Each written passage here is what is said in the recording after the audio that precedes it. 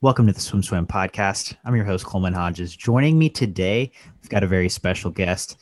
He is joining us all the way from the UK. He's a European champion, European junior champion, and most recently, member of the London Roar in the ISL. We've got Tom Dean. Tom, how's it going, man? Yeah, good. Thank you. Thanks for having me.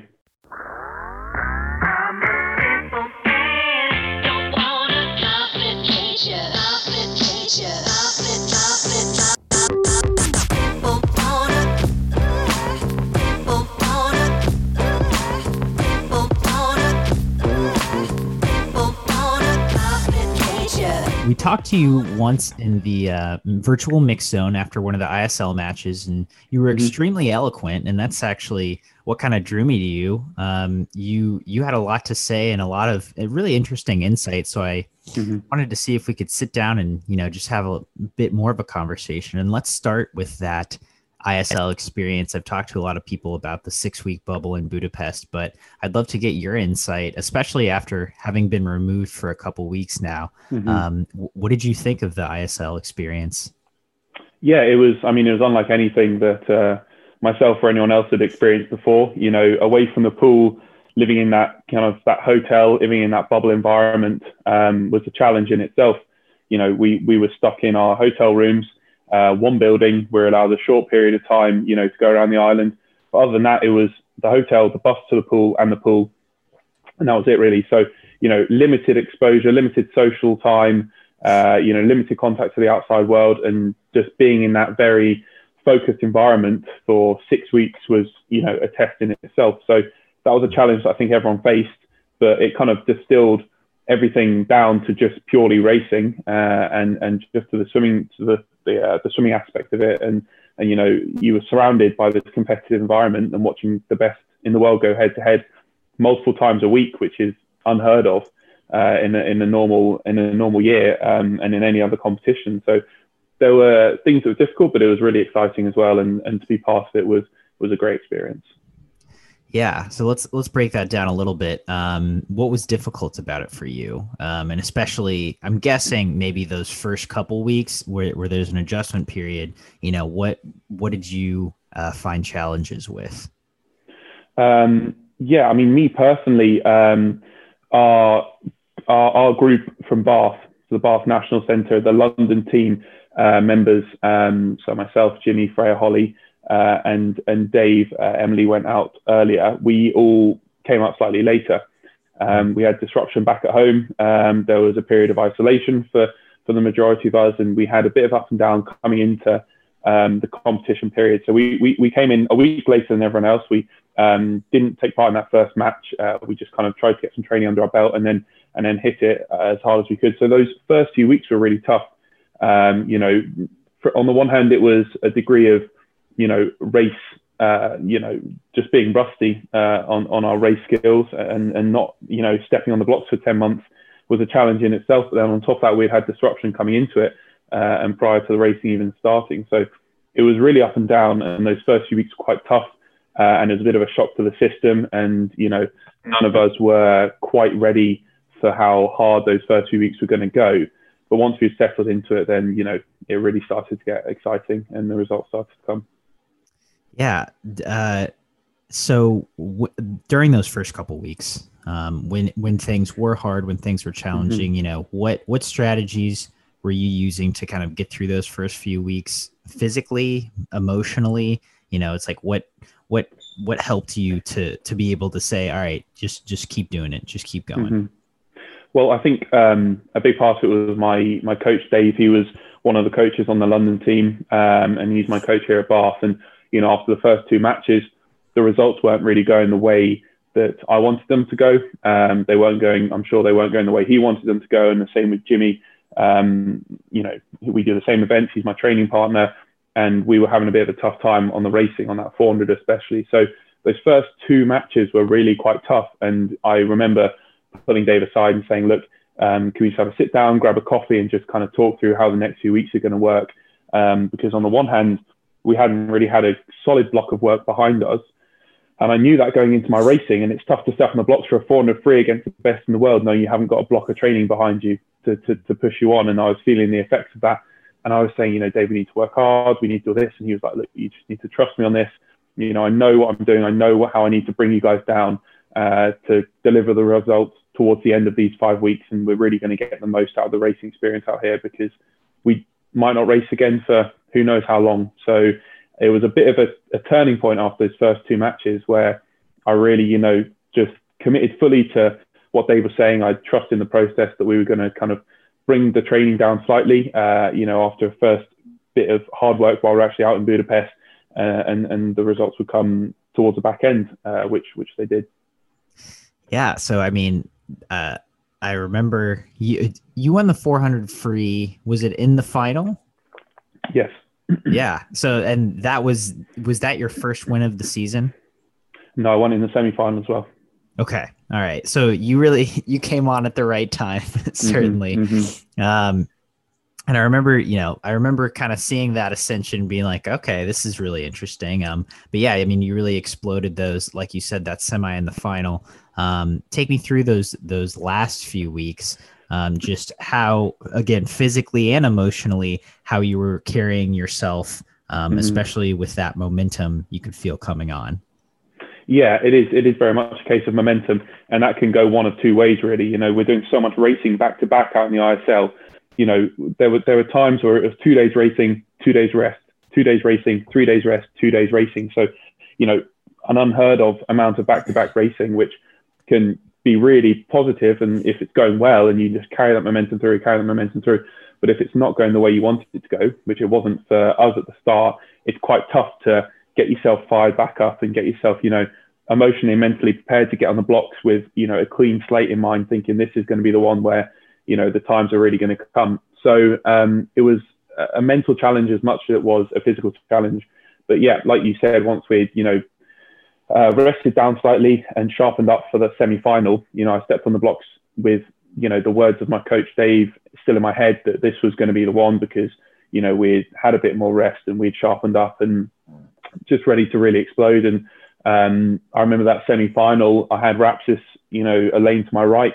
He was literally one lane over from me, and we hadn't gone head to head at this point, but he had been posting some quick times from the start, really. So I was very aware of him, and I wasn't too sure whether he was going to go out like a shot or whether, I'd be able to hold on. I wasn't entirely sure, but I was able to, just stay on his hip basically for the first 200. I got to the 200, 250 mark, and I was like, he's not making as much of a move as I thought he was. I reckon I can close him down here.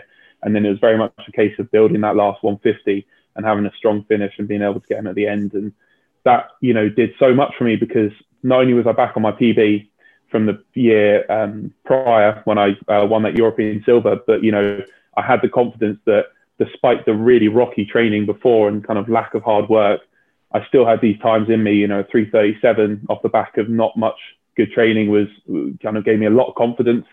And the fact that I was able to, beat Rapsis, who at the end of the day, world number one and has posted some great times in the past. And yeah, going into that final, I just carried that confidence through and just hit it hard from the start, and I was able to hold him off again. Yeah. And again, I've talked to quite a few ISL athletes, and they're saying the same thing. Most notably, I talked to Sydney Pickram, one of your captains, yesterday, and she said the exact same thing. Of you came into ISL and everyone's in a completely different place because of quarantine, because of these last 6 months, and training has been so rocky, and you're kind of like, what am I going to be able to do here? And the first couple meets, it's kind of like, oh no, but then you gotta get into it. Yeah. And people start going best times and going really fast. And it's like, and it, like you said, it's just boom, boom, boom. And you're doing it again and again. So coming out of ISL, having had a couple weeks to just kind of sit with it and reflect, what do you make of being able to, go PBs or race at a really high level without that really solid training foundation like many swimmers are used to? Well, it's interesting to say that, because as you mentioned, there are however many different nationalities coming in, each nationality with a different set of rules on, quarantining and isolation and training over the last 6 months. So some people were coming in as fit as they'd ever been. Some people were coming in with barely any training behind them. We had, 10 weeks out of the water for the first lockdown, and then we had a short break for summer, and then we came back in, and just after the build phase, we had to go into isolation, and then it was straight out to the ISL off the back of that. So we were coming in very much on the lower end of spectrum of kind of level of readiness, really, and the prep we had going into it. And it was interesting to see how some people came in at the start, rested, shaved, tapered, and hitting rapid, times from the get-go. Notably, some people on the teams that were less likely to make it all the way to the end of the 6 weeks and make it to the final. And they're posting these really, really quick times from the get-go, but you'd watch as each competition went on and on, they wouldn't be able to beat the time they did at the very start, because you can't stay, especially on those longer events, you can't stay, rested, shaved and tapered for 5 weeks and expect to just descend and descend and descend if you're hitting it hard from the get-go. Whereas our approach was more of okay, we need to get some hard work done while we're out there, and get a bit of block of work done. And if that means the first few matches suffer slightly, then it's just a gamble we're going to have to take to pay off in the semi and the final when it really matters. So different people came in with different approaches and different backgrounds going into it, and levels of training and stuff like that. But yeah, I mean, to be able to go 3:36 with no block of hard training behind me, no solid 3 week, 4 week block, no aerobic block, just a build phase after the summer break, gives me so much confidence this year and going forward, because I was going slower than that last year, and I had a solid, chunk of work. I'd done an altitude camp. I'd done, no disruptions whatsoever. And this year I'm going a second quicker without the hard work. So it's really exciting going forward to, getting some hard work, which is exactly what we're doing now. Jimmy and I getting our heads down in training with Dave, and, I can't wait to see what the rest of the season has in store once we've got a block of hard work behind us. Yeah. Does that change your perspective on what you may need as an athlete moving forward at all? I think it's interesting, it did show that the work is needed at the start, and you're not able to, hit it hard back to back to back weeks and expect to race the best you've ever been. It's just proof that you need to be slightly rested. You need to be sharp, and you need to be ready to go. You can't expect a PB off the back of hard training. We're not age group swimmers anymore. We're senior athletes, and we need that kind of degree of rest. But it's also given me confidence in Dave's program, and more faith in what he's doing, and the results kind of spoke for themselves. He rested us up, to the point of perfection, where that final, it was that feeling where anytime you hit the water, you're going to do a good swim. I only got to do the 400 free and the 400 IM in the final, but they were both PBs. I feel like if I'd had a shot at the 200 free, then I would have been able to knock another second and a half off. I'm confident in that. So it was really exciting. And man, what a 200 free that final was too. I mean, that was an exciting swim. I would have loved to see you go head to head with those guys as well. It would have been fun. But next time. hopefully so. No, it was quick, and Duncan, I knew he was on for a good time. I knew straight away after his 200 AM, I seen what he'd been doing in training. I knew he was ready to go. And 140.2 is just a whisker off of 139, which is just on another world, isn't it? That's insane. Absolutely.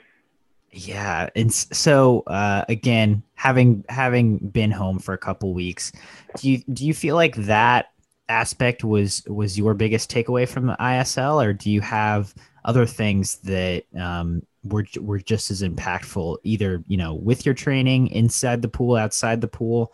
What were your takeaways?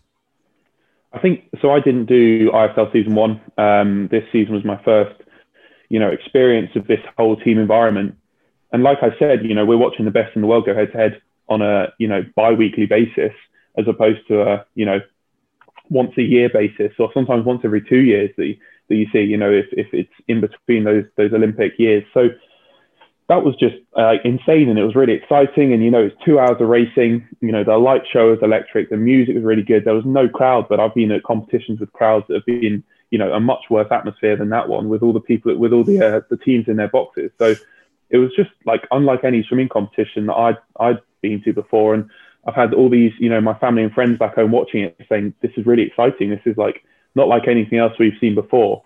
So I think my biggest takeaway was just the future of the ISL, the future of the sport as a whole, because you know, it's attracted so much attention, and he was able to put on a competition in such a difficult, you know, time of year with everything that's going on. And if you can do it then I think it's got a lot of potential for the future. So I was excited to be a part of it, and, you know, one of the early seasons, because I can see it going on for a whole lot longer. Fingers crossed, man, because yeah, I think everyone who's a fan of swimming doesn't want the ISL to go away. We want that to stay for good. And that's exciting. And so let's, I'd like to get into some of those, you know, once a year type competitions, because you're only 20, right? And so, I mean, you just came on to the senior scene, as you said, a little recently, and I'd like to start with 2019 World Championships. Those are your first World Championship, like first senior World Championships. With Team GB. I mean, as someone, as a 19-year-old kid, what was that experience like, especially being a part of that 800 or that 4x2 relay? There was the 2-time defending champs. Yeah, no, I mean, GB is synonymous with a strong 4x2 team. That's, you know, we've had great success in the past with it, and I'm stepping on the team that's won an Olympic silver medal. They've been world champions, and I'm lucky enough to be part of that team a year on from winning at Europeans, and, you know, that being my first senior meet, but the world champs being my first senior world level meet. So it was really exciting to be part of that relay. You know, it didn't quite go how we wanted it to go for a number of factors. And, you know, we came fifth, and we were, you know, I think it was something insane, like 0.2 of a second off of silver. So really nothing in it. But I mean, there were a few things that didn't go quite to plan, and we finished, and we were speaking to the coaches, and they said, that is the best possible thing. That is the best possible result you guys could have had in a year before the Olympics, is coming fifth and being a Wisgroffer medal on that 4x2, because it gave us so much drive for the following year. And myself being the youngest member, I did I think I was a 1:46.1 split on the relay, so nothing, you know, amazing. And I knew I could have gone quicker, but it did give us a lot of drive for the following year as a whole team to really push on. And, you know, I'm so confident in what we're going to be able to do this summer as a 4x2 team. Myself personally, you know, I've already gone a PB last year in the only long course meet we did. And that was off the back of flying straight in from Australia 3 days before and going then flying straight to Edinburgh. But the block of training that Jimmy and I had done last year, Jimmy obviously only joined my squad last year. The block of training that we did, we both posted 1:46s, unrested, unshaved and untapered at the Edinburgh International last year off the back of flying straight in from Australia. So we were both on our best times, essentially, with, you know, not very good prep. So I'm very confident that we both could have gone really, really quickly at trials. Obviously, Duncan is on the best form of his life. He's posting PBs. He, a 1:44.9 swimmer from World Champs, he would have been on fire as well. And then it's just that fourth spot, really. Whoever fills it up, that's where the medal is going to be dictated by. But no, it's really exciting for this summer, and being able to step up and be part of it on a world level in 2019 was, you know, an honor in itself. Yeah, I mean, I've talked to a couple of the Australian guys about it. I talked to Jimmy, to James Guy about it. I mean, it's one of the craziest races I think I've ever seen. Yeah, because you had 5 guys flipping at the 750 and all in medal contention. Yep. And that's really cool. I mean, if just push off if you don't want to answer this, but what do you guys feel like you didn't go quite to plan, as you said earlier? I can't speak for the other boys in terms of their race plan and how they found the times. I mean, you know, Callum Jarvis went one of his fastest relay splits ever, 1:45.5. Duncan leading off in a 1:44.9 was, you know, absolutely amazing. I don't think Jimmy was as happy with his time as he could have been. He's a 1:43 relay swimmer at the end of the day, and a 1:45.5 or 1:45.6 wasn't, you know, exactly where I wanted to be. But me personally, I let the whole energy the whole atmosphere slightly get the better of me at my first World Championships. And, I did go off too hard. My relay takeover wasn't quite where it should have been. I kind of just got a little bit excited and a little bit too racy on that first 100. And, that's a learning experience that I can take away and carry forward. So I think it was a combination of factors, but like I said, it's just almost played into our hand and given us so much more drive for the relay at the Olympics, which obviously in the summer of 2020, but now 2021 is going to be really exciting, I think. Agreed. I mean, I think that's, for me personally, it's going to be one of the most highly anticipated races, at least on the men's side, because like you said, I don't think any of those teams are really going away. No, absolutely. But so what's the relay vibe culture like in GB right now, just in terms of you guys? Do you guys, obviously you train, James Guy's your training partner, but do you guys, do you text about these kinds of things every once in a while? Do you get to train with each other? It's like, I mean, in the US, it's a different, like you don't really, the relays aren't made up until the trials meet where they qualify, and then they have training camp, and that's pretty much the only time. But, it's like somewhere like Brazil, they'll have relay training camps, or Australia, I think they do a similar thing. So it's like, do you guys have anything like that? Or, you don't know for sure, but you kind of have an idea of who's going to be on those relays. So is there a little more building of the camaraderie as the year goes on? Yeah, we do have things similar to that. And as you said, you kind of have a rough idea of who's going to be eyeing up those relay spots. Of the World Champs teams, 3 out of the 4 of us are based here in Bath, where I train. Callum is in the other squad at Bath, and then James and I are training partners in Dave's squad at Bath. So I'm very close to 3 of us are very close in Bath, and we see each other every day. And then Duncan up in Stirling in Scotland, while we don't see him as much, we still have relay camps, which we do take part in, and we do, and we've got altitude camps, and we've got, a number of different British swimming events that happen that we're able to, train together at, which is always really exciting. And even, the 5-6 weeks out in ISL, getting in the lanes next to him and doing a few sessions where we're doing the same kind of thing. Yeah, we're all really close, and because we've got a kind of a rough idea of who's going to be in that top 4, if not that top 6, then we're all able to kind of have that bond and train together a little bit. And I'm fortunate in that I'm able to be in the same lane, if not the lane next to Jimmy, every day, and we're able to push each other. And it's exciting having that common goal in mind, especially when the sets get tough, which they have been in the last few weeks. Yeah. So what is a normal set for you guys? I mean, do you have, is it like Tuesdays you go really hard, or Wednesdays you'll go off the blocks, stuff like that? Do you kind of know what you're doing on a week-to-week basis? Yeah, we've got a pretty good idea. Our coach works in blocks. We might be doing an aerobic block or doing more of an anaerobic block, and it might be a 3-week block of work and then a slightly deload week. So it varies through the season.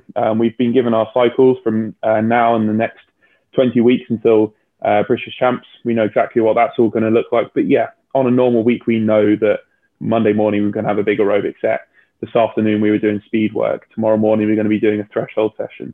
So the weeks kind of follow a similar pattern when we're in a certain block. But yeah, I mean, since we've got back from ISL, we've been hitting it pretty hard. There was no, time to catch your breath. It was a few days travel, and then we're straight back into it. And this is the block of work that I was talking about. We missed out before ISL. This is, we're making up for it.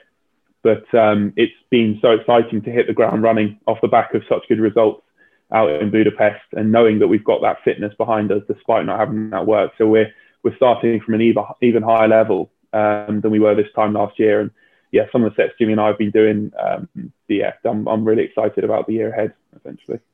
Has there been a set in the last few weeks that stood out to you so far, and one that you did really well on, or you guys, really, really pushed it and was like, wow, not bad? Yeah, we had a tough one last Friday. Actually, we had a really tough one last Friday. So it was a descent to VO2 set, essentially in hundreds and blocks of 6. And so we went from aerobic to threshold to VO2, the set volume increased over the 4 sets. So it was really, really tough one. But, you know, the times that Jimmy and I were doing, they were like 200 race pace or quicker. We're holding for hundreds. And it's like, okay, we've never done times like this before in training. Even looking back to this time last year, we were going 1, 2, 3 seconds slower on sets like this with the heart rates that are being reflected. Mm-hmm. So, yeah, we really kind of hit it hard last week on that Friday night. And I know that this Friday is going to be something along those lines. So, yeah, it's a tough block, but it's exciting, the work that me and him are putting in the bank. Yeah, that is exciting, and hopefully those results show. So you mentioned British champs are in 20 weeks. Is that right? Mm-hmm. About 20 weeks, yeah. Okay, so that puts them in May, April? I think mid to late April, off the top of my head. Do you have a pretty set event lineup for that meet as of now? I've got a rough idea. I think the 200 free and 400 free are the real standout events. For me personally, my focus has shifted slightly off the IM and more towards the freestyle. So the only individual swim I got at the World Champs in 2019 was the IM, but since then the freestyle's come more into the spotlight with that short course 400 free looking quite promising. So hopefully being able to transfer that into long course, and obviously the 200 free being a staple for myself personally, but for the relay as well. So those two are pretty solid. I would like to get some IM swims in as well, but it's very much a case of sitting down with my coach, seeing what the 6-7 day schedule looks like and planning it around that. But yeah, those freestyles are for sure. Gotcha. And so how do you balance that free IM in training for you? So, I mean, I grew up as an IM swimmer essentially all through my age group career. You know, my home program was very much IM based for me personally. We do a lot of IM work, and I still do quite a lot of IM work when we're doing aerobic sessions, or, you know, if we're doing a descent threshold session or whatever it might be. I think it's really, really important. And I've still, you know, got a few decent IM swims in me. The 402 at the ISL wasn't too shabby, and it was a nice PB for me. So, yeah, I think my IM's still quite decent, even though it's not my main focus. Mm-hmm. If we're doing a race pace session, I'm going to do it on freestyle, essentially, and that's how it goes. If we're doing a session where we need to get down and starting to replicate what we're going to be doing in competition, then I'm going to be doing it on freestyle. So that's moved more into the spotlight for me. Even though the relay's always been in the back of my mind, that 4x2, now an individual spot is something I'm starting to eye up as well. So it's shifted slightly, but there's still, you know, a degree of both in my training.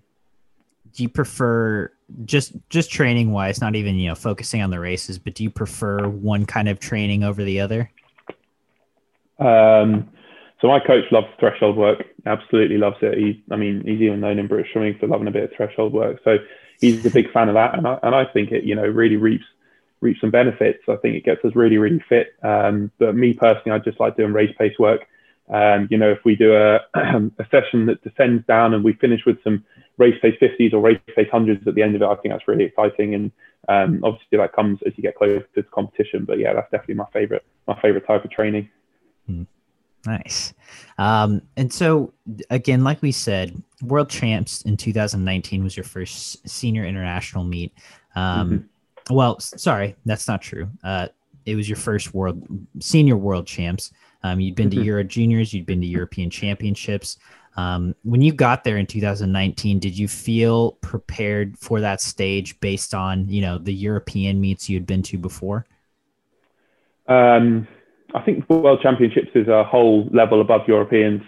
You know, it's a bigger stage. It's against, you know, you've obviously got the Americans and the Aussies, and a lot of the Asian countries, so China and Japan taking part. So it's a whole level above, and everything's just bigger and better and more exciting, and, you know, more, you know, just slightly more foreign. You know, when I'm racing in Glasgow for Europeans, I've raced in Glasgow all my age group career, you know, from a very young age, and there's a degree of familiarity. But when you're going to Gwangju in South Korea, you know, the other side of the globe from anywhere you've been before to race, it is completely different. And I'm fortunate in that my coach has got years of experience taking swimmers to these high level competitions. He's been on every major GB team since 01, since World Champs in 01. So, you know, he was able to, you know, basically guide me through the whole process and say, you know, when you walk out to the arena, it's going to be, take your breath away slightly when you see that whole setup, and it's going to be unlike any competition you've been to before.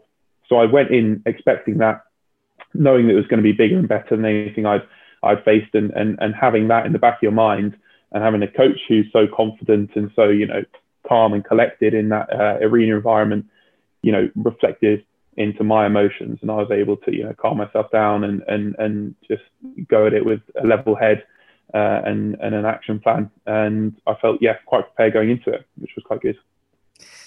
That does seem quite good. To date, do you have a favorite meet that you have been to thus far?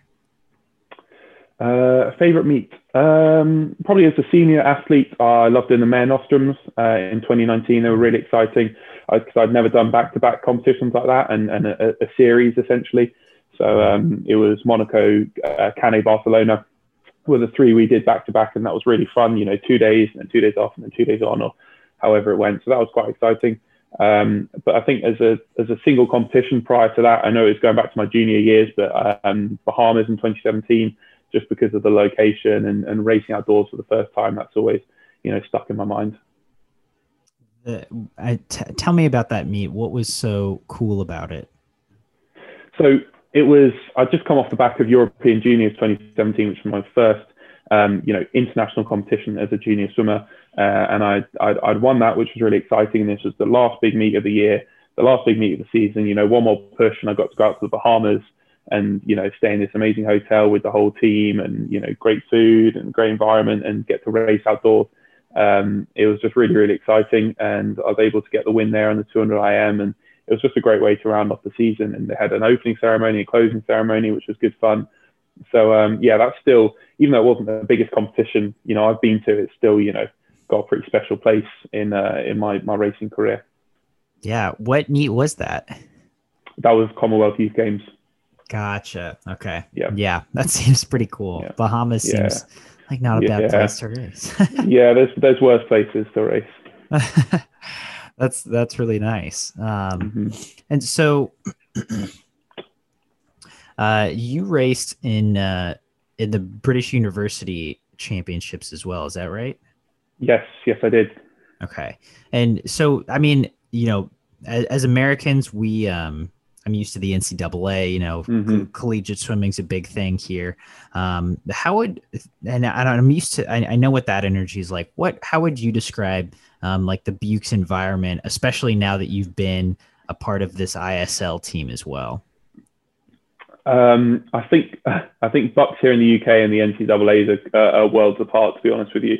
The NCAAs is essentially one of the highest level competitions in the world because of the caliber of swimmer that you have at collegiate level swimming. Here in the UK, we've got a slightly different system. The majority of swimmers at national centres, so Bath, Loughborough, and slightly separately Stirling, the majority of them don't study at university, and therefore don't race at the Bucks competitions twice a year. So there are a handful of us that do. I was doing a mechanical engineering degree, so I was able to represent Bath University at the Bucks competition. But the majority of athletes at national centres don't. But you still get, Max Litchfield, I got to race him at Bucks. Duncan, I got to race him at Bucks. So there are still a few high-level athletes. James Wilby, who swim at Bucks because they study at the same time as doing their training, and they're there. But, it's a very different environment to an NCAAs, where essentially almost all national level, high-level athletes are collegiate level swimmers and will be, performing at the NCAAs. Tell me about that environment, though. I mean, going into a Bucks meet, do you shave, taper? Are you, is it a big team thing? What makes it an exciting meet for you? We tend not to shave and taper. The thing is, at the universities here in the UK, the university squad and the national centre squad at Bath and Loughborough are very separate. We don't train with the university squad. They're, completely separate. I train with the national centre squad. So there are only two of us, I think, from the national centre three of us at the national centre who took part in the Bucks competition, because only three of us studied. So we joined in with the whole university squad, who made up the majority of the Bath Bucks team. as kind of like an outsider just coming in and just treating it like any open meet. So it's not a huge one. There's not, you know, a massive atmosphere around it. It's just kind of go up there, do a bit of racing like you would any other kind of small open meet during the short course season, and then again during the long course season. So it's, you know, completely nothing like an ISL, and I don't think much like an NCAA's either, to be honest with you. Gotcha. Yeah, I was just curious because I had seen results from the Bucks meets, but I didn't really know too much about it. That is pretty interesting. So what do you think about balancing, you know, the training at a national center with getting an engineering degree? Yeah, it's quite tough. It's not like America. So obviously, you're a student athlete out in America. The key word being student and athlete, those two things, you know, having a place and fitting around each other. Here in the UK, it's very much you're an athlete, and then completely separately, you're a student.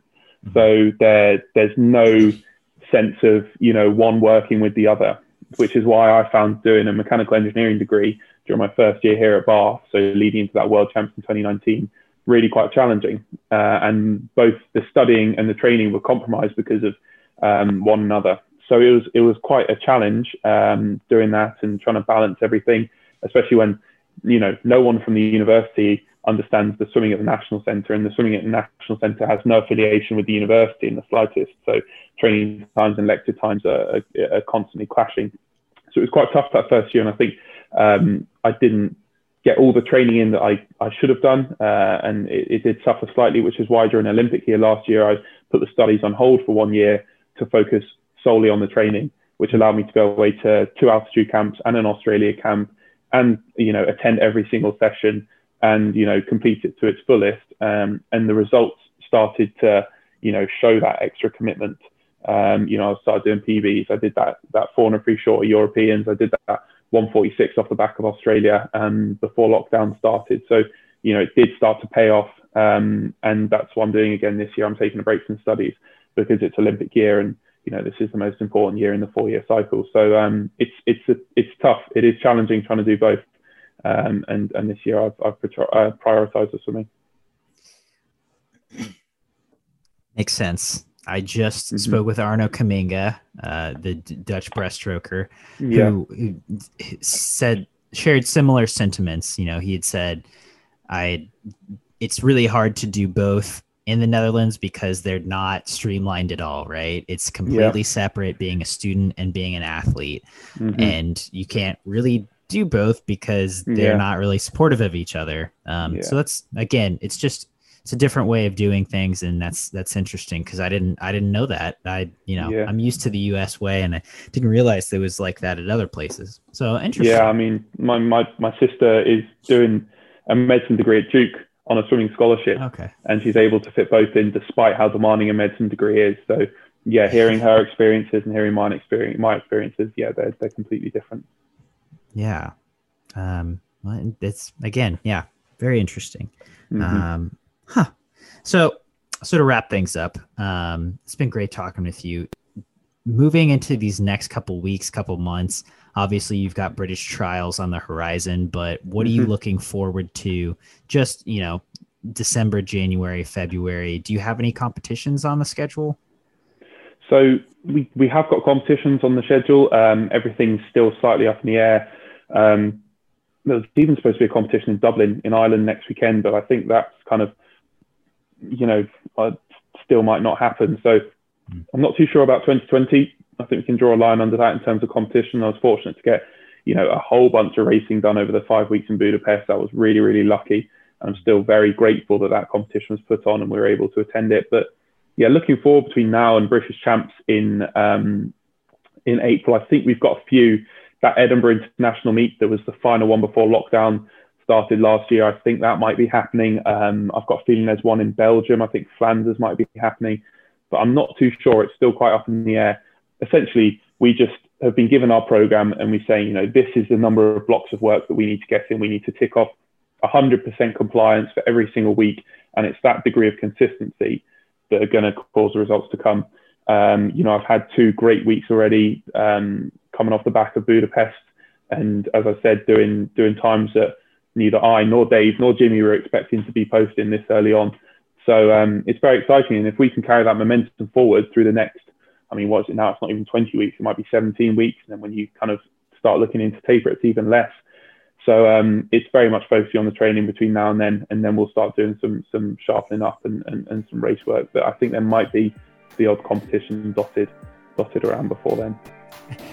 Yeah, I feel like that's pretty much everyone's scenario right now. There might be some competitions, but it's training basically from here on out. Yeah. Well, Tom, again, I really appreciate you taking the time to sit down and talk with me for a little bit. Any parting thoughts before we sign off? Nothing really. Thank you very much for having me. And I'm looking forward to hearing it back.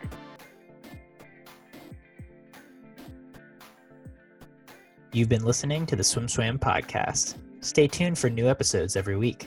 You can take Swim Swam podcast on the go by subscribing on your favorite podcast platform. Look for links in the description below, and be sure to subscribe to our YouTube channel for more videos as well.